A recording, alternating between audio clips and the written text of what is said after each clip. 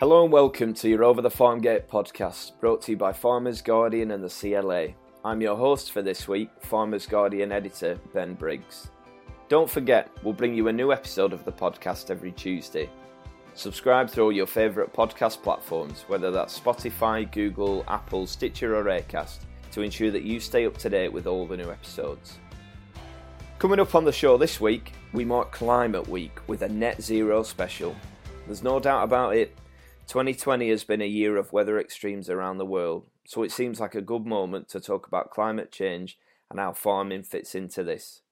There's so much misinformation on the subject, but our guest, Professor Frank Mitlona, has come armed with the facts, backed up, thankfully, with the science.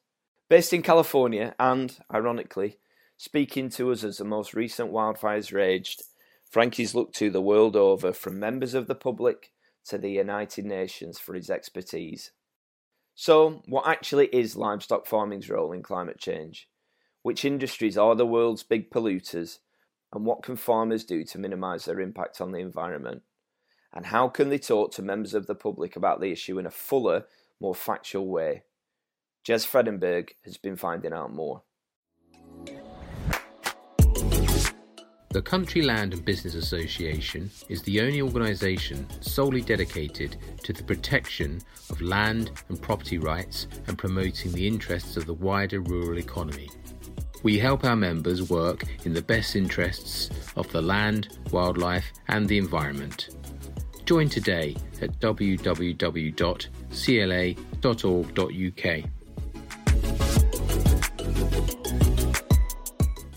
2020 has been a year of extremes.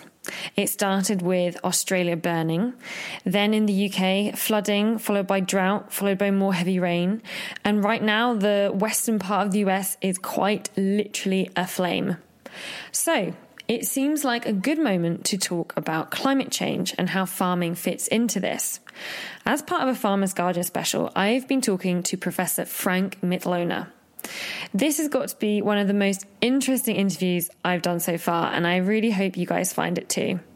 Frank is an air quality extension specialist in the Department for Animal Science at the University of California, Davis. In a nutshell, that means he looks at the environmental impact of livestock, particularly on air quality, which of course includes greenhouse gases.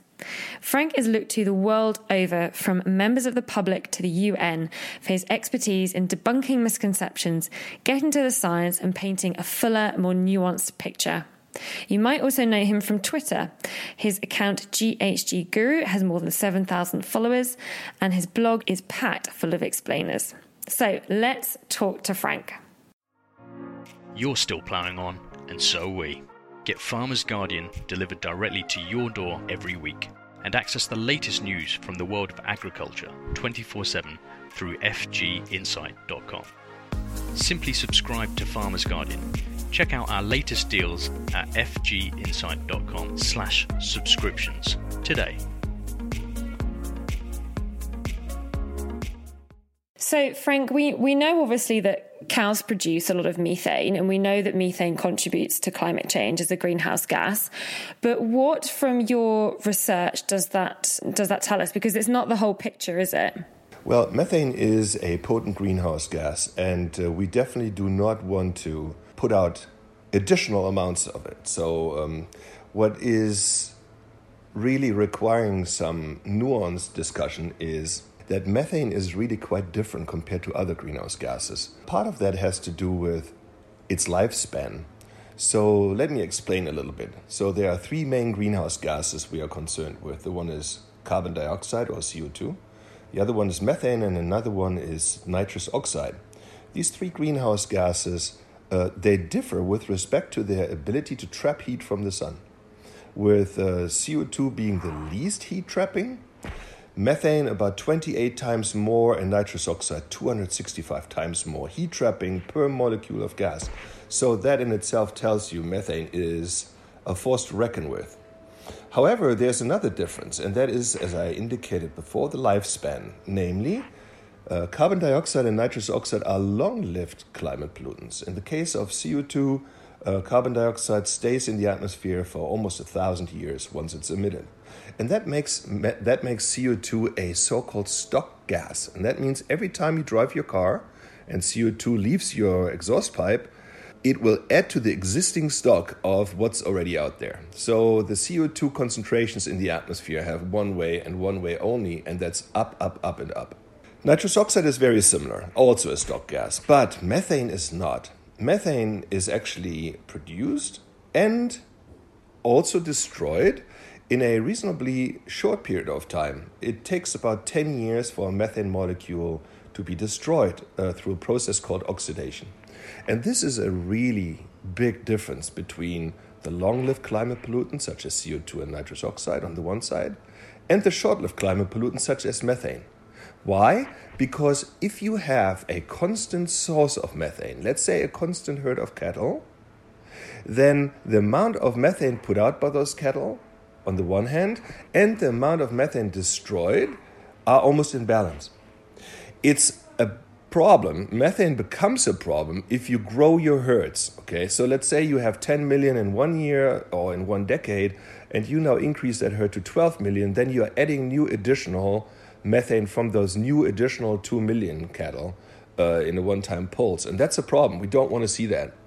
What's really interesting is if you have constant methane, then the amount of methane produced and the amount of methane destroyed are in balance, and that means no additional carbon added to the atmosphere, and I have to underscore, no additional carbon added to the atmosphere, and hence no additional warming. But that's really what we're after. How can we reduce all sectors of society that add additional warming to the atmosphere, because we're trying to limit that? One last word on this.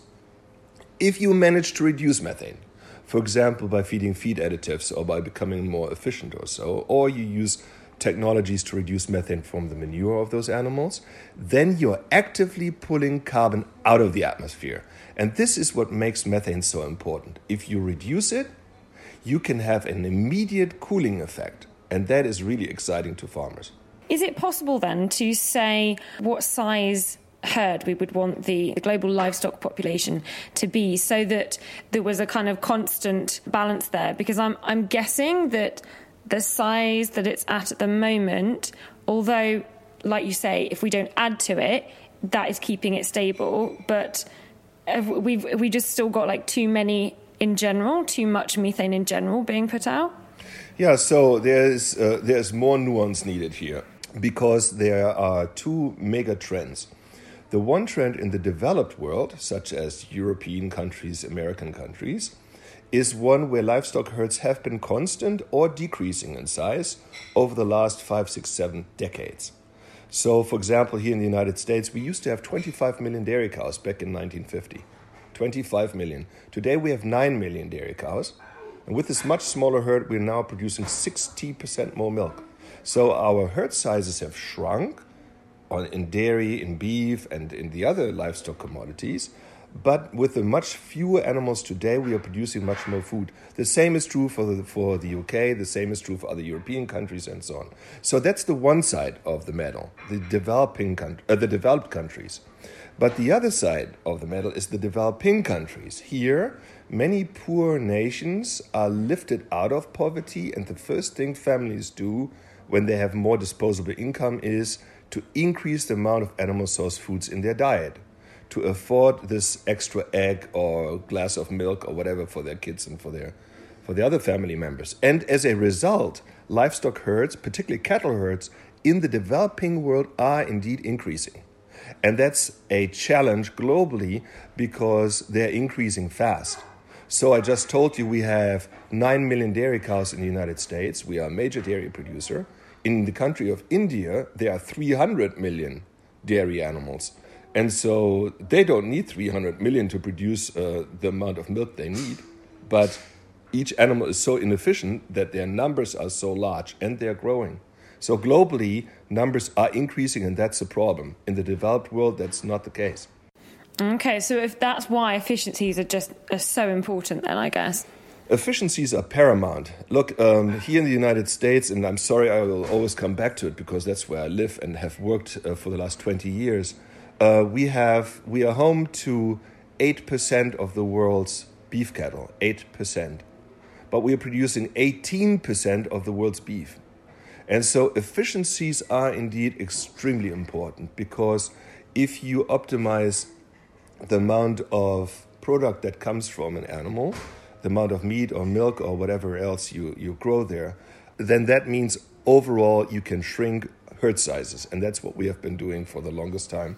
Okay, so if we're looking at nuances here, and you've obviously just mentioned the difference between developing countries and like you said, meat is a huge factor when we're talking about nutrition and development in people's lives.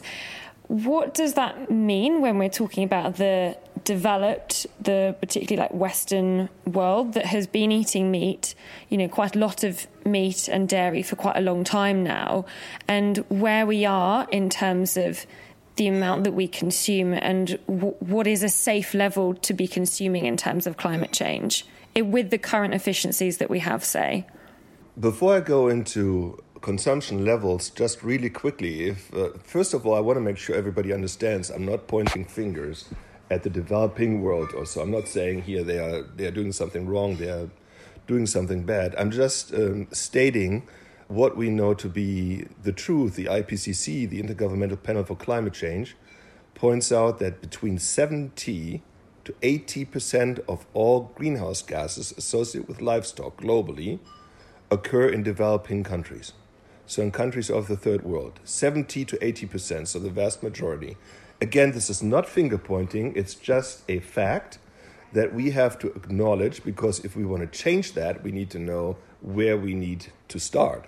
I hear these discussions here in the developed world, in the UK and in the US, of course, a lot myself, where people say, let's just change what we eat and that will have a major impact on our carbon footprint.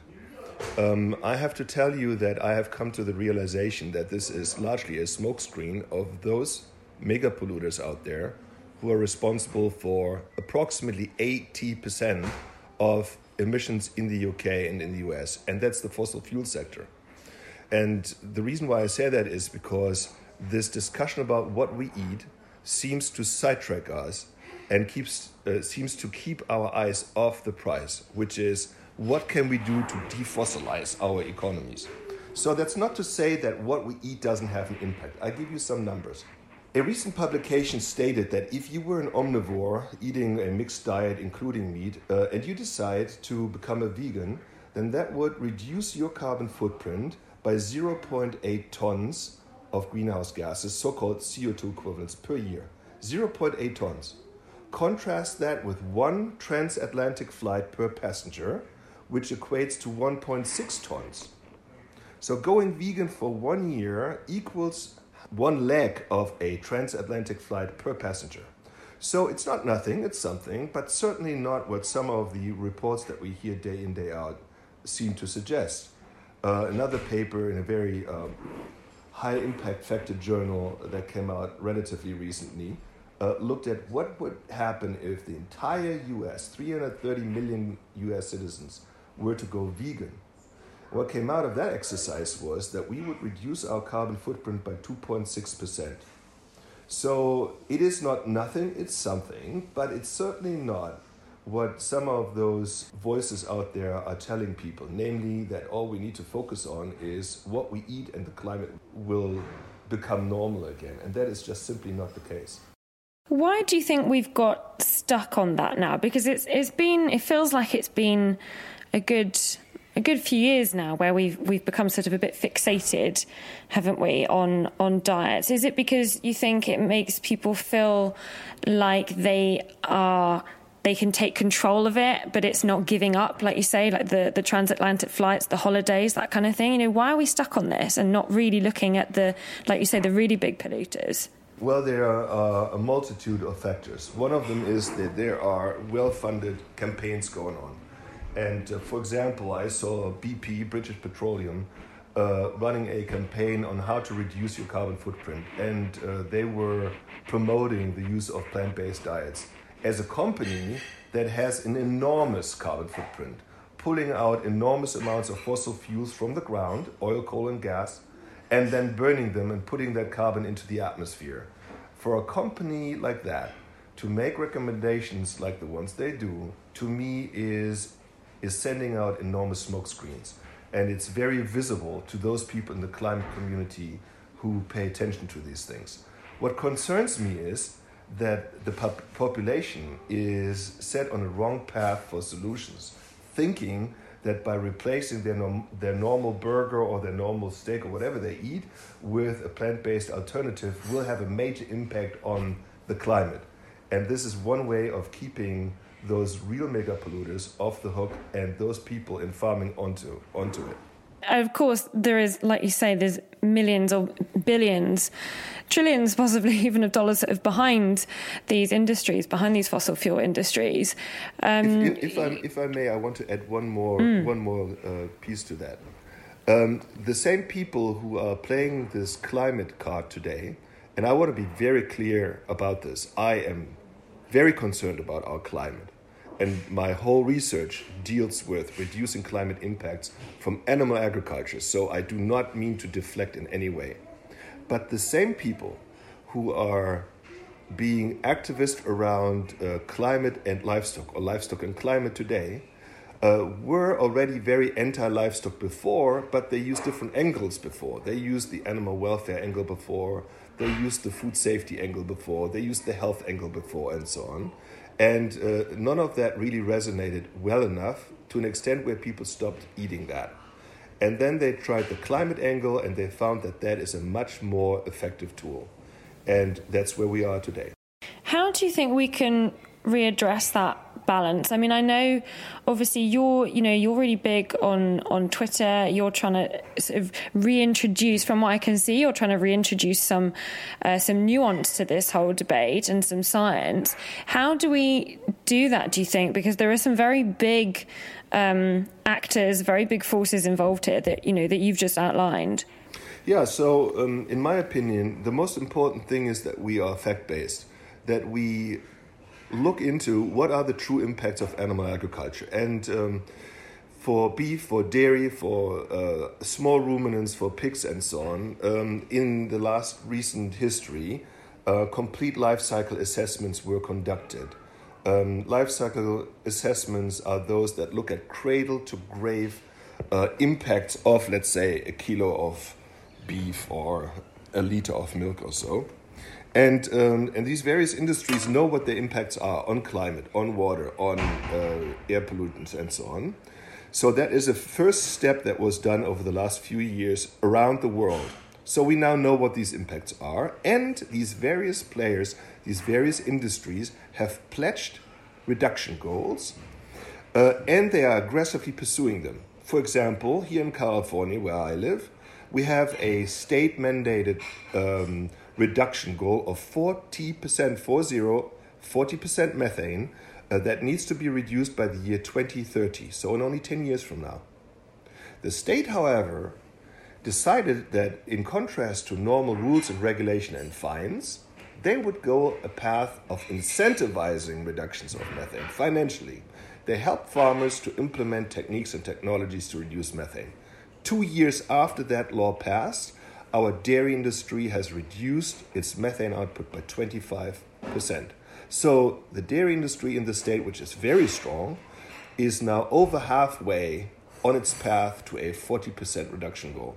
And this is where we need to go. And this is, I think, where there's a lot of common ground, where people can agree, okay, I might not eat meat myself, but if the meat industry is pulling their weight and they're reducing their emissions, then that's a good thing.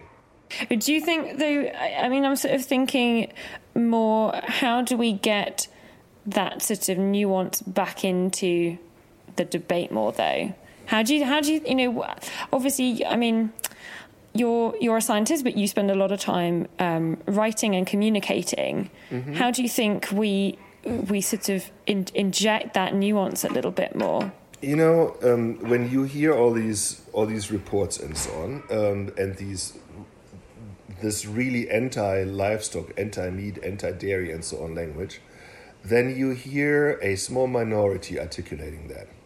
They are not articulating the will of the people, because the vast majority of people, both across the Atlantic where you are and here, do enjoy consuming animal source foods. I mean, let's be clear about that. Here in the United States, we have 1% of the total population in being vegans. And I might add, and please believe me, I have nothing against vegans. They can eat whatever they want. But just a stated fact from the Vegan Society of the United States is the following. That for every one active vegan in the United States, there are 5 former vegans. And that means that they have what's called a retention time, which is very low. In fact, 84% of all vegans stay vegan for only 1 year. For only 1 year, and then they return back to what they ate before. Now, to me, that's not a result of a successful diet. I don't know why they stop, whether they stop because they miss flavor or they miss nutrients or whatever that they previously had, but they stop. And so for the media to report that this is the way forward, it's a mass movement and so on, is totally overblown. The vast majority of people enjoys animal source foods. They want to be assured, however, that these foods are produced in a responsible way, in a way that recognizes welfare needs of animals, in a way that does not deplete natural resources, in a way that does not harm our environment. And here I think agriculture needs to do its homework. Where things are going well, they need to emphasize that, not with some PR campaign, but just with facts. Farmers need to speak up. Where it's not the case, for example, where you know of farms that are not doing a good job on animal welfare, those actors need to leave the industry. They have no place in it. Okay, if somebody does not treat the animals right, they need to do something else. And I really mean that. It's unacceptable for agriculture to accept that there are a small minority, but still some players that are not playing by the rules. What are the most promising looking bits of research coming out, looking at what farmers can actually do to really, drive forwards their efficiencies and reduce their emissions? Some of the most interesting research in and around greenhouse gases of the recent history comes out of Oxford University by professors Miles Allen, Michelle Kane, John Lynch, and others, who have kicked loose this debate about rethinking methane. What I alluded to before, which is that methane is very different from the other greenhouse gases and therefore requires a different angle of view, really stemmed from them. And they are physicists and chemists and so on. They have nothing to do with animal agriculture. Now, what I can tell you is that we could be moving animal agriculture into a direction of climate neutrality. Meaning we could move animal agriculture into a direction where their practices do not, in a negative way, affect climate. And the way we can do that is by reducing methane.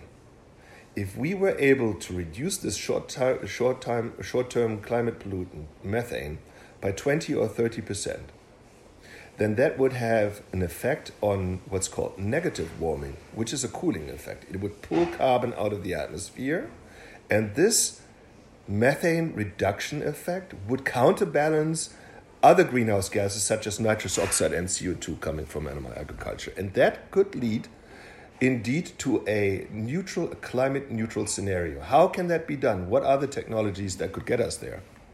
Feed additives are one angle. We are doing research here at UC Davis, identifying different additives you can add to the diet of livestock, particularly cattle. And we have found that reductions between 10 to 50% are possible and likely to be available within the next 5 years.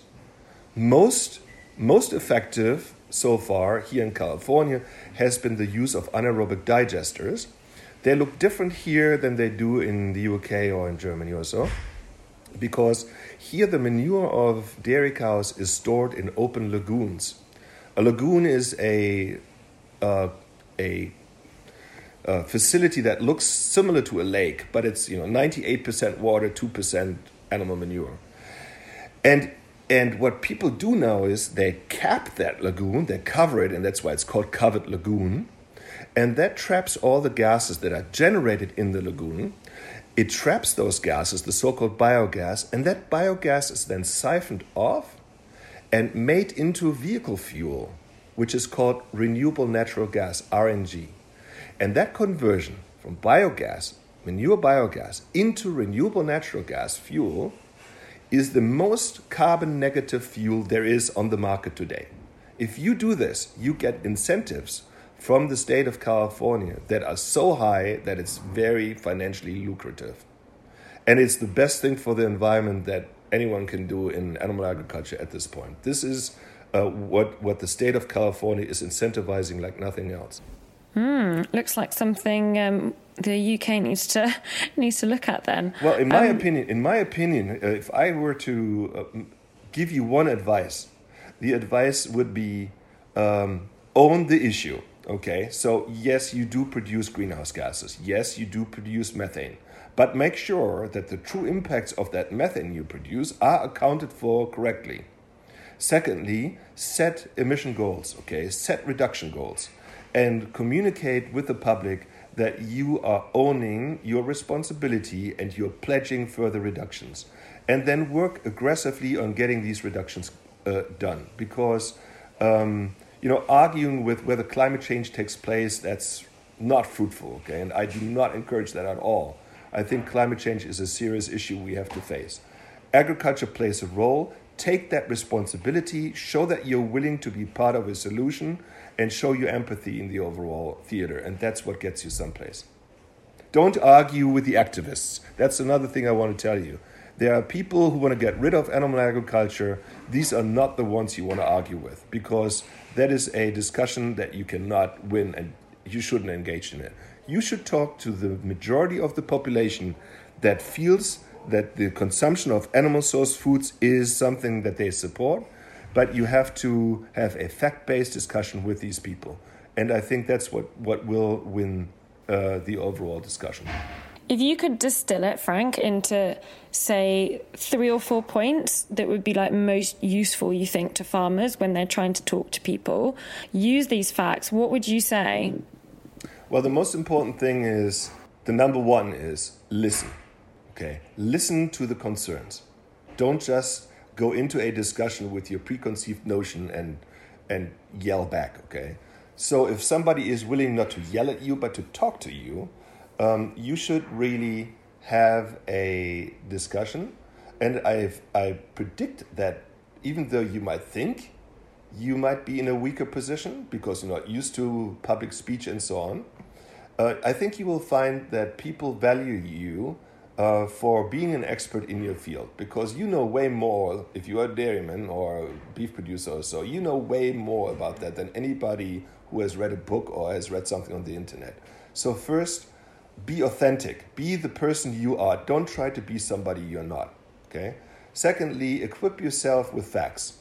And if you, for example, want to get some of those facts, you can go to my webpage, clear.ucdavis.edu, clear.ucdavis.edu, and you will find a lot of the arguments along the lines of impacts of livestock on the environment, animal welfare discussions, and so on. So that's the second one. Equip yourself with facts. And then when you see some big activities going on that you feel really go in the wrong direction, then you should also network with experts and get their take on it. Because oftentimes today's discussion is led by activists and not by people who actually know something about it. And that's very disconcerting to people like me. What do you hope, Frank, for the direction of policy around climate change? And I'm not talking just about farming, but just how farming can be kind of brought into it in a balanced way. What's really important is that agriculture is oftentimes portrayed as a culprit of climate change. I encourage you to go into the emission inventory. You, the thought leaders in your industry, for example, just dig those things out. For example, here in the United States, we have one annual report. It's called the EPA Greenhouse Gas Report on Sources and Sinks of greenhouse gases. Sources and sinks, it's called, and which is interesting because that's really important for agriculture. There are two sectors in society, agriculture and land use, and these two sectors they contribute in the United States to 10.5% of greenhouse gases. So 10.5% of all greenhouse gases in the United States are associated with agriculture and land use. 10.5%. And then you go on for another 5 pages in the same report and you find that the same two sectors are a sink of 11.8% of greenhouse gases. In other words, agriculture is not just a source, agriculture is also a sink, and an important one, because plants and soils assimilate and sequester large amounts of carbon. So this is why I'm telling you, don't just stick your head in the sand and say, I don't want to be part of this and this doesn't interest me and so on. If somebody flings these kind of accusations at you, then you should really equip yourself and find out what the facts are. And one of the important facts is that you are not just a source, you are also a sink. And that is not to be used to deflect off your responsibility, but just to know the whole story. Franks, thank you so much. I could talk to you for ages about this. You're such a mind of amazing, interesting information and facts. But I think we'll leave it there, and people have got the website where they can go and get more facts and arm themselves a little bit better with that. So thank you so much. You are very welcome. Thanks for having me. One last thing, if you are interested in this and want to learn more, I also have some presence on Twitter, and my Twitter handle is GHGGuru. So thanks for listening and all the best to you. Thanks to Jez for that report and to Professor Frank Mitloehner for that fantastic insight and advice. Owning the issue and arming farmers with the facts is something we know is important to our listeners and subscribers of Farmers Guardian.